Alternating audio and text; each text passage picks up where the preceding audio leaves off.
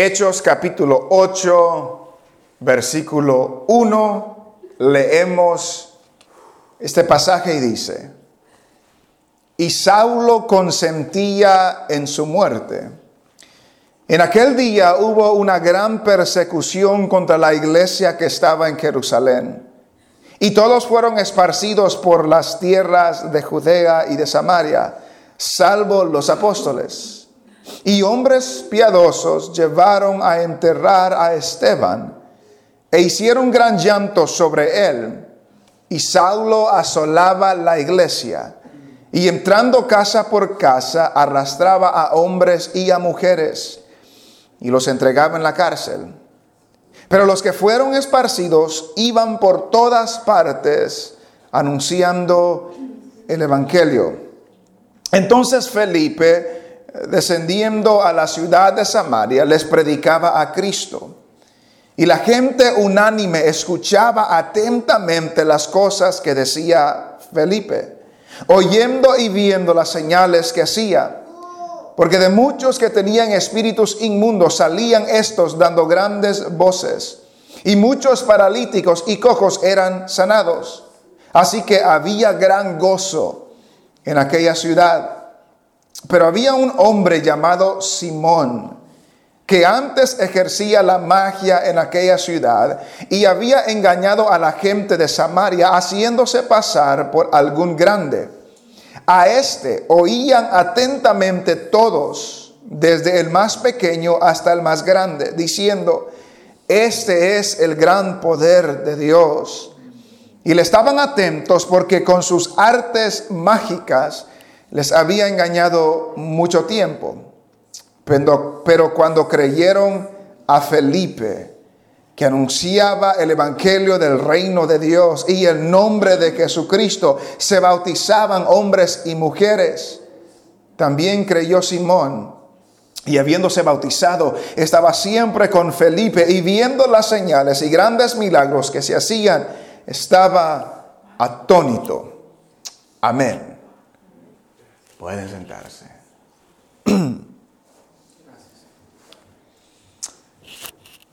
Cuando comenzamos el capítulo 6, dijimos que en el capítulo 6 hay un cambio en la historia de Lucas en el libro de los Hechos.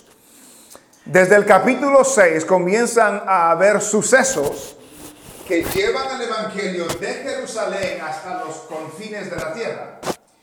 En el capítulo 6 vimos cómo había problemas en la iglesia y que lo solucionaron al escoger a 7 hombres. De esos 7 hombres sobresale Esteban, que lo vimos en el capítulo 6 y en el capítulo 7, y sobresale Felipe, que lo estaremos viendo en el capítulo 8. De lo que sucede en el capítulo 6 y 7, que Esteban, por dar testimonio de la verdad de Dios, es martirizado, es matado, lo mataron, lo apedrearon. Y Saulo entra a la escena por primera vez al final del capítulo 7, demostrando que él era uno de los que aprobaba la muerte de Esteban. En la respuesta de Esteban, él les recuerda a ellos que Dios trae palabras de vida eterna a su pueblo, pero muchas veces su pueblo no quiere escuchar palabras de vida eterna.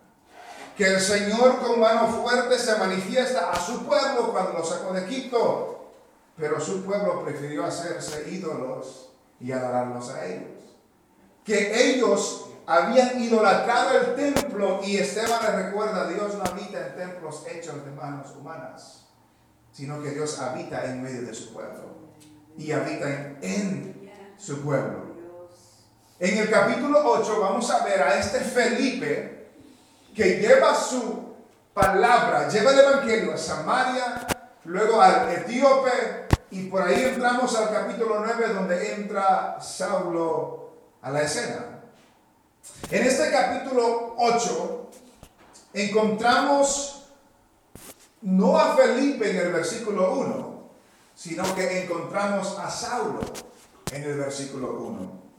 Y después de terminar en el capítulo 7, que apedrearon a Esteban, que Esteban dijo que veía a Cristo a la diestra de Dios, de que Esteban ora por aquellos que lo están apedreando.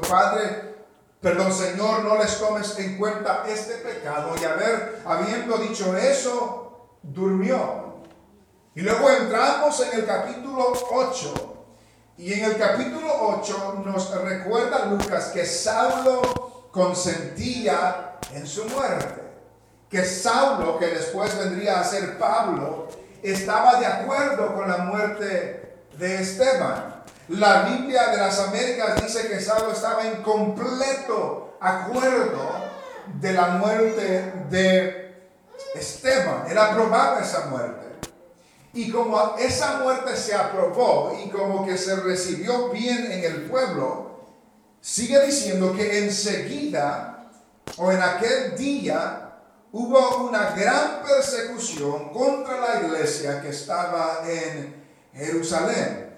Apedrearon a Esteban y comenzó una persecución en Jerusalén. Y comenzó una persecución por la iglesia que estaba en Jerusalén. Hasta ahorita el enfoque de Lucas es la iglesia en Jerusalén. No ha salido de Jerusalén. Y esa iglesia que estaba en Jerusalén por primera vez fue perseguida. Anteriormente vimos que a Pedro y Juan los castigaron, los amenazaron. Luego vimos que a todos los apóstoles los amenazaron y los castigaron. Pero en el capítulo 8 vemos que en ese día se levantó una gran persecución en contra de la iglesia que estaba en Jerusalén. Y luego dice que todos fueron esparcidos por las tierras de Judea y de Samaria, salvo los los apóstoles. Entonces el resultado de la persecución era que todos, y aquí está hablando, se entiende de los griegos, de los judíos griegos, ellos fueron esparcidos, salieron por todos lados. Dice que ellos fueron esparcidos por las tierras de Judea y de Samaria, excepto los apóstoles. Los apóstoles se quedaron en Jerusalén. Hay diferentes pensamientos de por qué se quedaron en Jerusalén. Unos eran porque ellos eran los líderes principales y por el cuidado de la iglesia en Jerusalén, ellos se quedaron.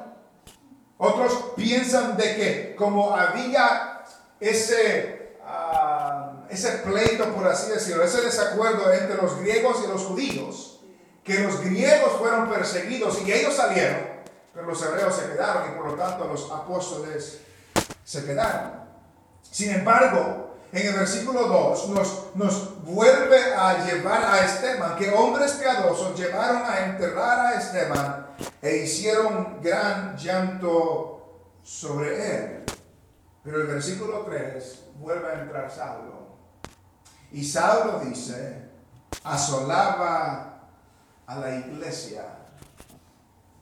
Saulo, un joven que vimos en el capítulo 7, era el líder de esta persecución. Era el líder que levantó la oposición a la iglesia en Jerusalén. Y la palabra que se dice ahí es que asolaba a la iglesia. La Biblia de las Américas dice que hacía estragos en la iglesia. John MacArthur dice que asolar era una expresión empleada en los escritos no bíblicos para referirse a la devastación de una ciudad. Los escritos que se han encontrado que usan esa palabra se usan en el contexto cuando una ciudad es completamente devastada o a ser despedazado por un animal salvaje. Esa es la idea de asolar. Y eso es lo que Saulo estaba haciendo con la iglesia. Como cuando una ciudad se devasta o como cuando una persona es despedazada por un animal salvaje. Eso es lo que Saulo estaba haciendo en la iglesia. Y de la manera que hacía, dice que y entrando casa por casa, arrastraba a hombres y a mujeres. No tenía misericordia. Arrastraba a hombres y a mujeres y los entregaba en la cárcel. Notamos el contraste de Lucas, porque esa frase de casa en casa ya la hemos visto en el libro de los Hechos. Si va conmigo al capítulo 5. En el capítulo 5, versículo 42, después que los apóstoles fueron castigados y salieron dichosos, gozosos de haber sido dignos de padecer afrenta por el nombre de Cristo, en el versículo 42 dice, y todos los días en el templo, ¿y por dónde? Y por las casas, no cesaban de enseñar y predicar a Jesucristo. Los apóstoles iban de casa en casa enseñando y predicando el evangelio de Jesucristo. Se levanta Saulo y él no va casa por casa enseñando a Cristo. Él va casa por casa sacando a hombres, sacando a mujeres, arrastrándolos y llevándolos a la cárcel.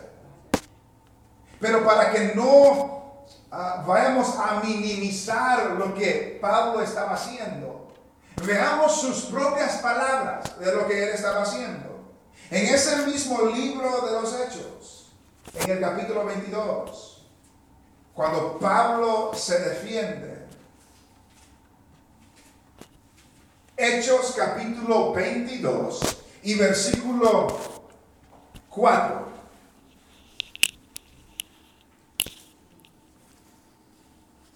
Hechos 22, 4. Note lo que dice. Estas son las palabras de Pablo.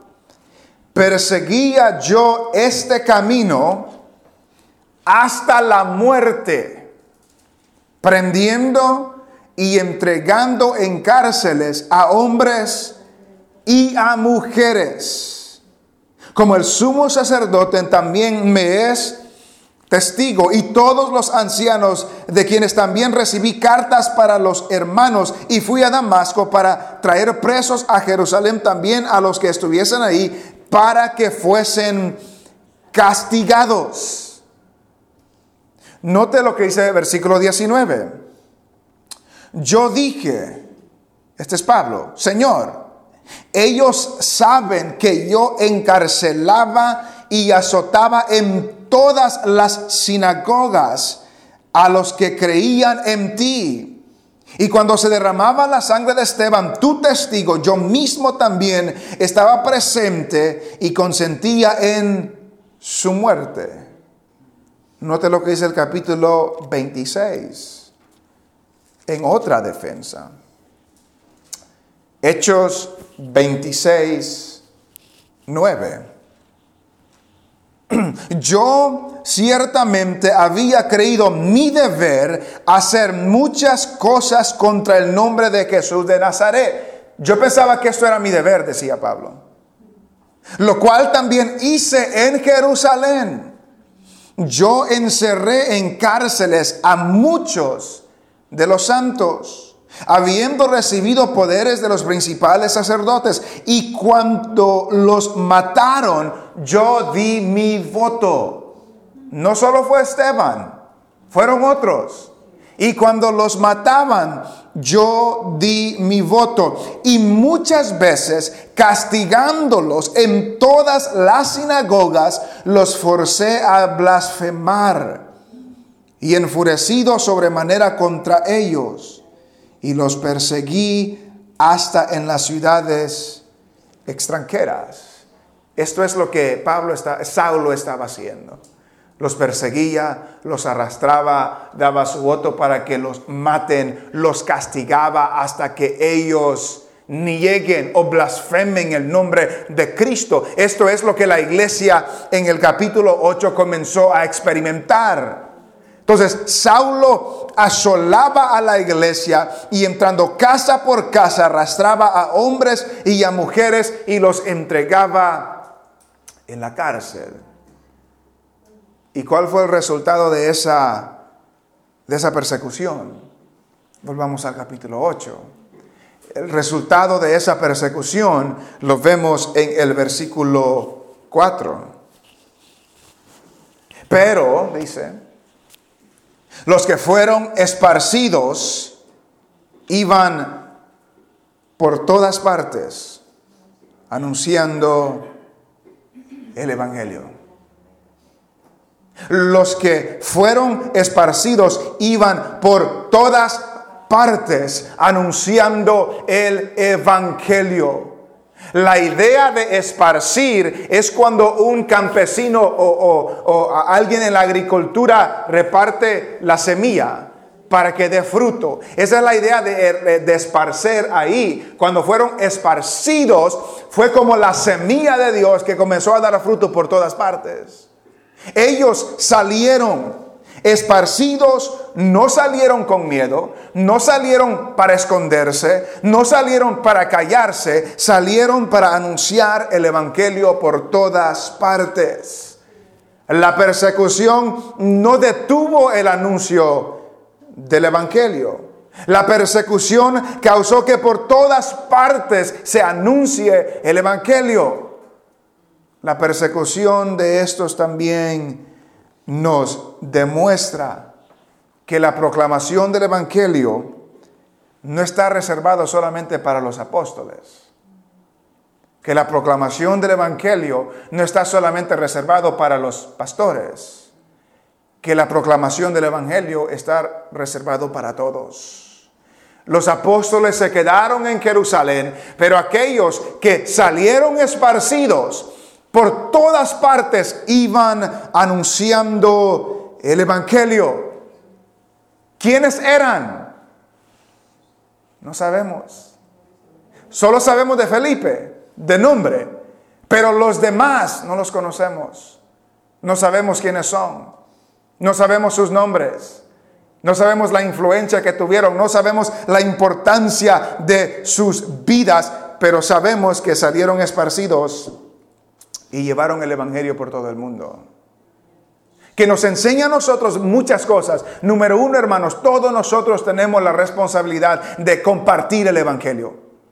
No está reservado para los apóstoles, como lo vemos aquí. No está reservado para los líderes, todos. Y no estamos hablando de que todos tienen que pararse delante de una congregación para predicar en un púlpito. No es eso. Pero todos tenemos la responsabilidad de por donde sea que estemos y donde sea que vayamos, podamos anunciar el Evangelio de Jesucristo. Y nos recuerda también que el hecho de que las personas sepan quiénes somos nosotros, no importa. No importa si nos reconocen. No importa si saben quiénes somos. Lo que importa es que obedezcamos lo que Dios nos ha llamado a hacer. Muchas personas se les reconoce el nombre, pero no están anunciando el Evangelio. Y muchas personas no se les ni sabe quiénes son, pero están siendo fieles al Señor al anunciar el Evangelio. Y cuando iban por todas partes, sabemos que Dios estaba con ellos, por lo que Esteban ya había dicho, Dios no habita en este templo, Dios habita en su pueblo. Y cuando su pueblo salió esparcido, ellos iban siendo fortalecidos por el Señor. Imagínense, hermanos, cómo estuviera la iglesia, no solo esta iglesia local, pero la iglesia en general, si todos tuviéramos esta perspectiva, que donde sea que estemos, donde sea que vayamos, podamos compartir el Evangelio. Y les digo, hermanos, de que uno muchas veces tiene que recibir la reprensión de Dios, por así decirlo. Y le comparto esto, no para elogiarme, pero les comparto esto. El jueves, yo cuando venía para la casa, me detuve en un lugar, porque yo a veces me detengo en un lugar donde venden café para leer, para estudiar, antes de llegar a la casa. Y el jueves llegué a un lugar y no tenía ni 5 minutos de haber llegado. Estaba antes de leer, estaba viendo un reportaje ahí de los Astros, porque están jugando ahorita, estaba viendo un reportaje. Y se sienta una persona a la par mía y me comienza a hablar acerca de los Astros. Y siguió hablando, y siguió hablando, y siguió hablando. Y yo dentro de mí estaba diciendo, ay, ya no quiero seguir hablando, necesito leer. Ya no quiero seguir hablando, necesito leer. Y luego como que sentí una reprensión de que esta es una oportunidad a ver a dónde va la conversación. Resulta que esta persona era me dijo que era de Dominica. Yo pensaba que era la República Dominicana. Dijo, no, una islita chiquita, Dominica, que todavía no tienen electricidad. Dice. Luego comenzamos a hablar del huracán que pasó por allá. Y luego comenzamos a hablar del catolicismo. Y luego comenzamos a hablar del evangelio. Y terminamos hablando del evangelio de Jesucristo.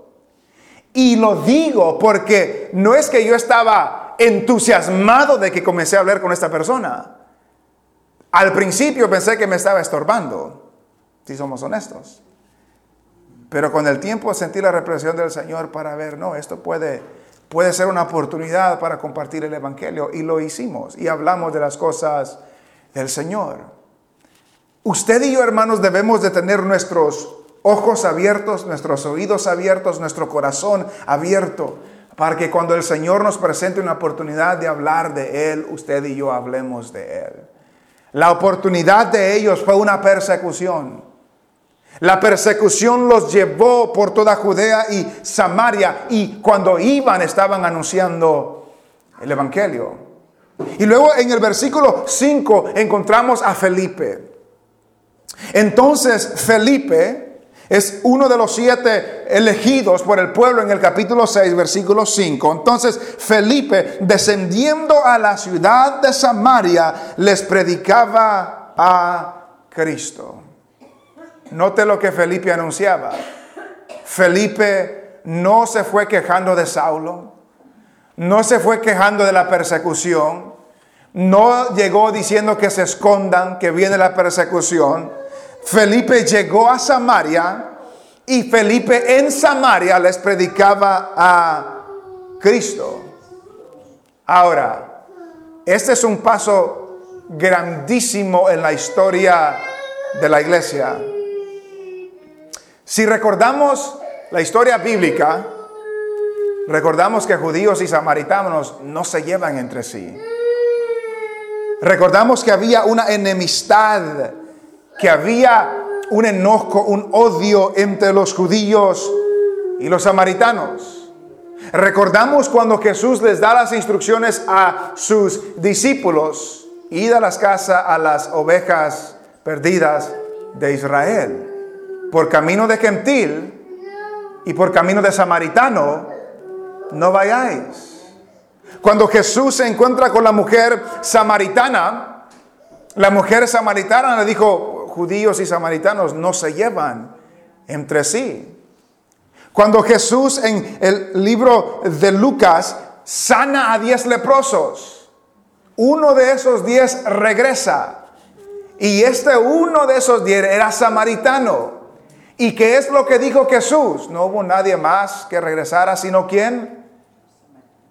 No dijo samaritano, dijo este extranjero.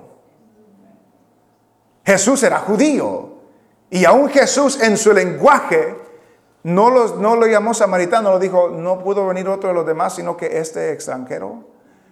Entonces siempre había algo entre los judíos y los samaritanos, pero ahora que vino el evangelio, Felipe lleva este evangelio a aquel grupo de personas que antes había enemistad. Y llega y les predica a Cristo. En el resto de los hechos, este es el patrón que veremos. Cada vez que entran a una nueva ciudad, una nueva aldea, un nuevo pueblo, les anuncian a Cristo. Les anuncian a Cristo. Versículo 6. ¿Cuál fue la reacción de los samaritanos? Y la gente unánime escuchaba atentamente las cosas que decía Felipe. Querían escuchar las cosas que decía Felipe, oyendo y viendo las señales que hacía. ¿Cuáles señales hacía Felipe? Porque de muchos que tenían espíritus inmundos, salían estos dando grandes voces. Y muchos paralíticos y cojos eran sanados. Así que había gran gozo en aquella ciudad. Note el lenguaje aquí, hermanos. Note el lenguaje aquí. Felipe llega predicando el evangelio de Jesucristo. Pero no solamente llega predicando el evangelio de Jesucristo, ellos escuchaban atentamente, oyendo lo que Felipe decía, pero no solamente escuchaban y oían, sino que veían lo que Felipe estaba haciendo. Y por medio de Felipe, Dios hizo grandes señales y maravillas. En el libro de Hechos hemos visto a Jesús haciendo prodigios y milagros. Hemos visto a los apóstoles haciendo prodigios y milagros. Hemos visto a Esteban haciendo prodigios y milagros. Y ahora vemos a Felipe haciendo prodigios y milagros. Pero para que no vayamos a irnos más allá de lo que dice el pasaje, notamos que no dice que todos fueron sanados. No dice que todos los que tenían espíritus inmundos fueron sacados los espíritus inmundos. Note lo que dice. Porque ¿de cuántos? Versículo 7. Porque de muchos, no de todos, de muchos que tenían espíritus inmundos, salían estos dando grandes voces. Da a entender que hubieron unos que no fueron liberados. Y luego dice, y muchos paralíticos y cojos eran sanados. Da a entender que algunos no fueron sanados. Unos paralíticos fueron sanados, otros no. Unos cojos fueron sanados, otros no. Unos endemoniados fueron liberados, otros no. Pero la soberanía de Dios permitió que Felipe haga estos milagros para confirmar que el mensaje que él estaba trayendo venía de parte de Dios. Y la reacción en el pueblo fue que, versículo 8, así que había gran gozo en aquella ciudad. Hermanos, cuando el evangelio llega, hay gozo. Cuando llega Cristo, hay gozo. Cuando el poder de Dios trae libertad, hay gozo. Los samaritanos oyeron el mensaje de Cristo, el evangelio de Cristo, y vieron lo que Dios hacía por medio de Felipe, y había gran gozo en el pueblo. El evangelio trae gozo, la libertad trae gozo. Pero en el versículo 9 entra un personaje. En el versículo 9 entra Simón. Y la descripción de Simón, versículo 9 dice, pero había un hombre llamado Simón, que antes ejercía la magia en aquella ciudad. Note la descripción de él. Él ejercía la magia. No era magia buena. Él ejercía la magia. Y se entiende que esta magia era un poder diabólico, un poder de demonios. Ejercía esta magia en aquella ciudad. ¿Y qué hacía con esta magia? Y había engañado a la gente de Samaria, haciéndose pasar por un grande. Felipe llega con el poder del evangelio de Jesucristo, haciendo prodigios y milagros, sanando a muchos, libertando a muchos. Pero en medio de esa multitud había un hombre que se llama Simón. Este era un mago, hacía magia y engañaba o asombraba, daba asombro al pueblo por las cosas que él podía hacer, habiendo engañado a la gente de Samaria, haciéndose pasar por algún grande. Quizás se hizo pasar por un Dios, quizás se hizo pasar como uno enviado por Dios, pero se hacía pasar por un grande, y el pueblo de Samaria estaba atónito, estaba asombrado y estaba engañado. ¿Y cómo describe a los samaritanos? Versículo 10. A Simón, oían atentamente todos, desde el más pequeño hasta el más grande, diciendo, este es el gran poder de Dios. Que me da a entender que ellos no conocían el gran poder de Dios. oían atentamente todos, desde el más pequeño hasta el más grande, diciendo: este es el gran poder de Dios. Y le estaban atentos, porque con sus artes mágicas les había engañado por mucho tiempo. Note eso. Por mucho tiempo este pueblo había sido engañado. Este Simón se hacía pasar por un grande, tenía sus artes de magia. Por medio de esos artes de magia engañaba al pueblo, les hacía pensar a ellos que él era un grande. Y ellos en turno pensaban: este es el gran poder de Dios. Y el problema es que llegó el gran poder de Dios. Ese fue el problema para Simón. El gran poder de Dios llegó. Pero antes que llegara ese poder de Dios, vemos a los samaritanos que sus mentes estaban distraídas, que su corazón estaba engañado, que su entendimiento estaba entenebrecido. No podían ver que este era un charlatán, no podían ver que este era un mentiroso, no podían ver que este no era el que decía que era. No lo podían ver, no lo podían entender. ¿Y saben por qué no lo podían ver y no lo podían entender? Porque Satanás había cegado su entendimiento. Note lo que dice 2 de Corintios. Y yo creo que esto se aplica claramente no solamente a los de Samaria, sino también en el tiempo de hoy. 2 de Corintios, capítulo 4 y versículo 3. 2 de Corintios, capítulo 4 y versículo 3. Dice: pero si nuestro evangelio está aún encubierto, entre los que se pierden está encubierto. Versículo 4. En los cuales el Dios de este siglo cegó el entendimiento de los incrédulos. ¿Para qué? Para que no les resplandezca la luz del evangelio de la gloria de Cristo, el cual es la imagen de Dios. Porque no nos predicamos a nosotros mismos, sino a Jesucristo como Señor. Mediten eso. No nos predicamos a nosotros mismos. ¿Cuál era el mensaje de Simón? ¿De quién hablaba Simón? De él. Se hacía pasar por un grande. Engañaba a la multitud hablando de él. Pero Felipe llega no hablando de Felipe. Felipe llega hablando del Señor Jesucristo.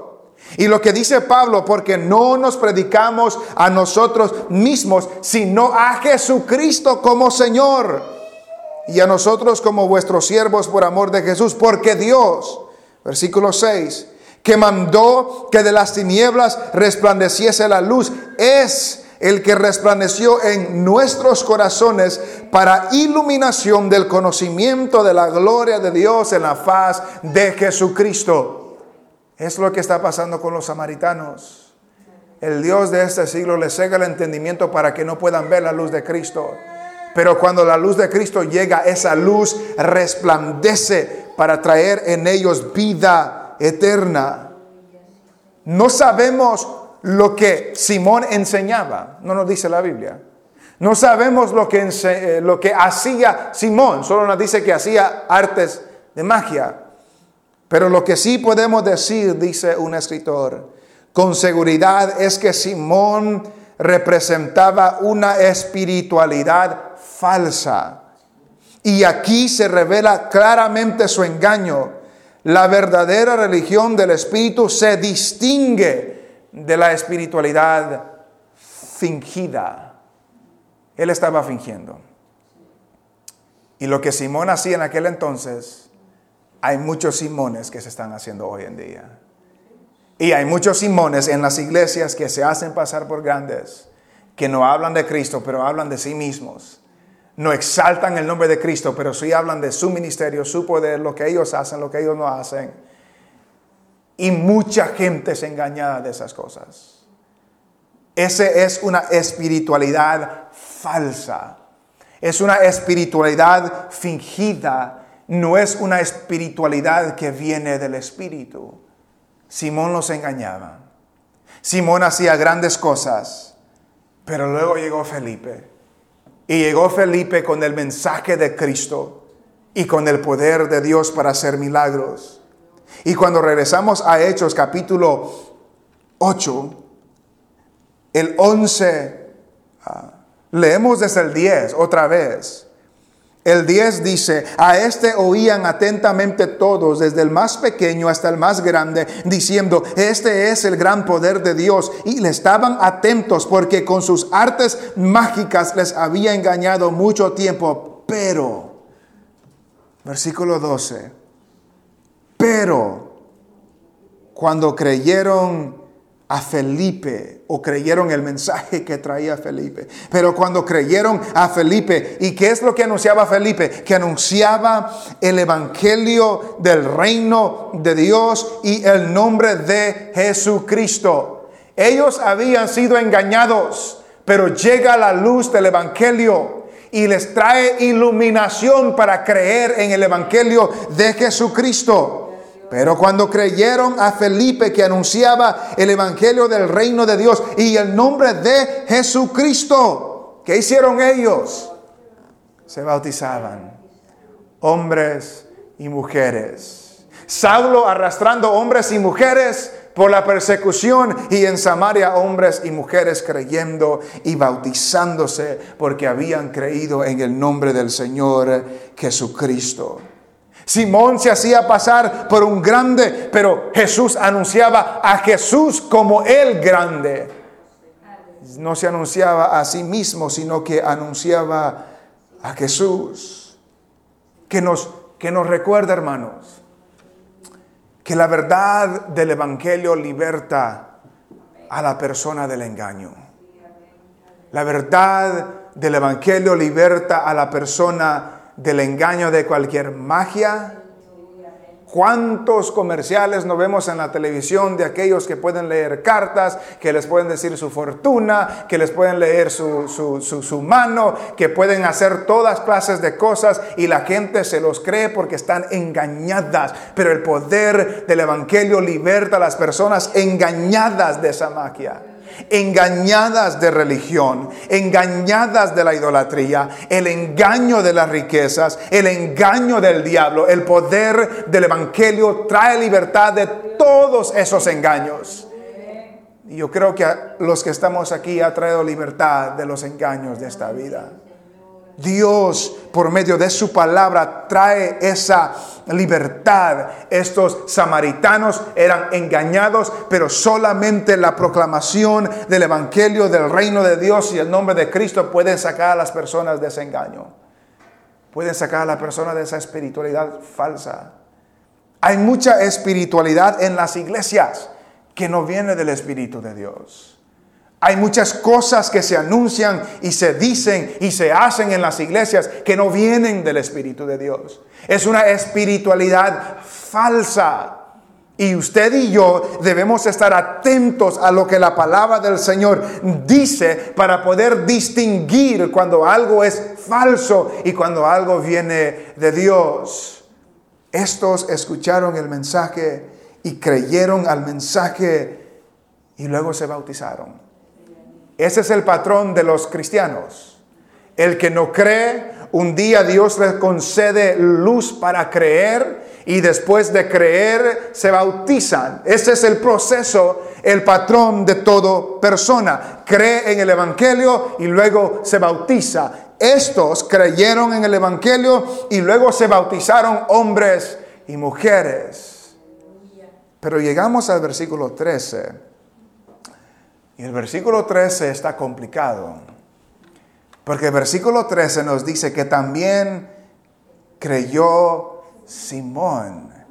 Este Simón que era mentiroso, este Simón que era que practicaba la magia, ese Simón que se hacía pasar por un grande, este Simón que decía ser algo, que engañaba y asombraba al pueblo porque ellos no conocían el nombre de Dios. Nos dice Lucas que este Simón creyó.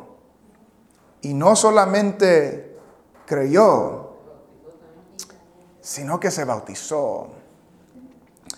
Este Simón creyó y se bautizó y estaba siempre con Felipe, y viendo las señales y grandes milagros que se hacían, estaba atónito.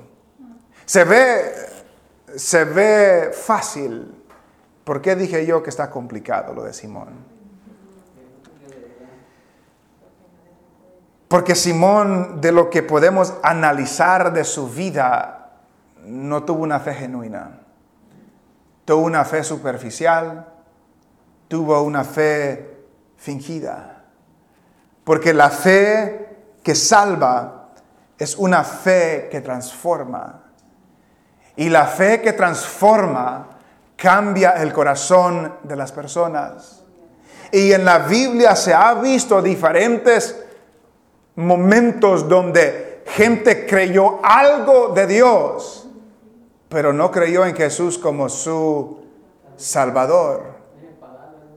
Note lo que dice San Juan. Vaya conmigo a San Juan. San Juan capítulo 2.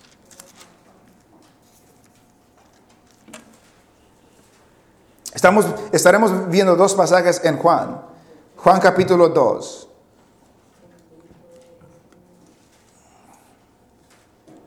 Juan capítulo 2 y versículo 23.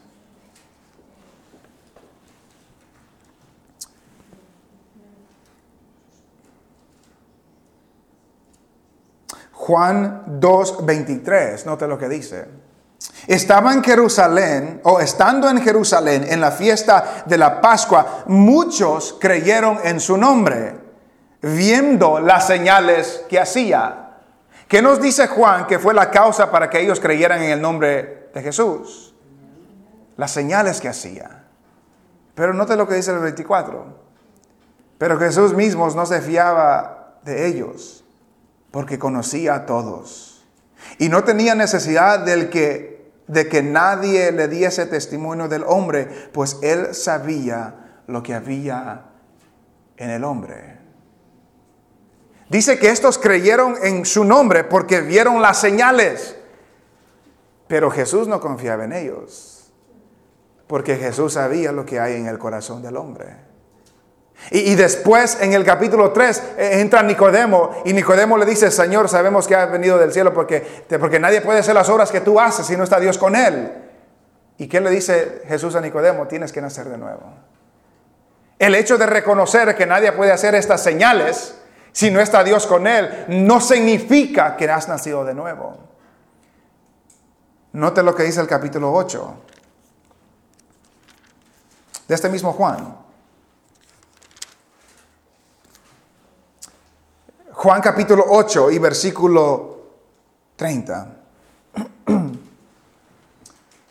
Juan 8:30 nos dice: hablando él, Jesús, hablando él estas cosas, muchos creyeron en él. Magnífico. Pero nota el 31. Dijo entonces Jesús a los judíos que habían creído en él: si vosotros permanecierais en mi palabra, seréis verdaderamente mis discípulos y conoceréis la verdad, y la verdad os hará libres. A los que creyeron en él, si ustedes permanecen en mis palabras, verdaderamente han creído, verdaderamente serán mis discípulos y conoceréis la verdad, y la verdad os hará libres. Versículo 33. Le respondieron: linaje de Abraham somos, y jamás hemos sido esclavos de nadie. ¿Cómo dices tú seréis libres? Jesús le respondió: de cierto os digo, que todo aquel que hace pecado, esclavo es del pecado. Y el esclavo no queda en la casa para siempre, El Hijo sí queda para siempre. Así que si el Hijo os libertare, seréis verdaderamente libres. Sé que sois descendientes de Abraham, pero procuráis matarme. Nota eso. ¿Cómo van a creer en mí y luego procuran matarme? Sé que sois descendientes de Abraham, pero procuráis matarme, porque mi palabra no haya cabida en vosotros. Yo hablo lo que he visto cerca del Padre, y vosotros hacéis lo que habéis oído cerca de vuestro padre. Respondieron y le dijeron: nuestro padre es Abraham. Jesús les dijo: si fueseis hijos de Abraham, las obras de Abraham haríais. Pero ahora procuráis matarme a mí, hombre que os he hablado la verdad, la cual he oído de Dios. ¿No hizo esto Abraham? Vosotros hacéis las obras de vuestro padre.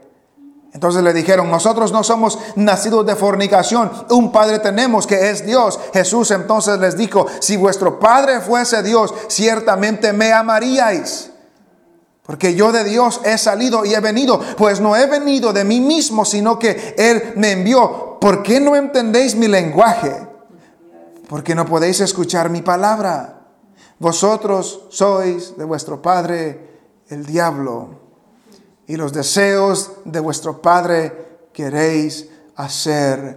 Él ha sido homicida desde el principio y no ha permanecido en la verdad, porque no hay verdad en él. Cuando habla mentira, de suyo habla, porque es mentiroso y padre de mentira.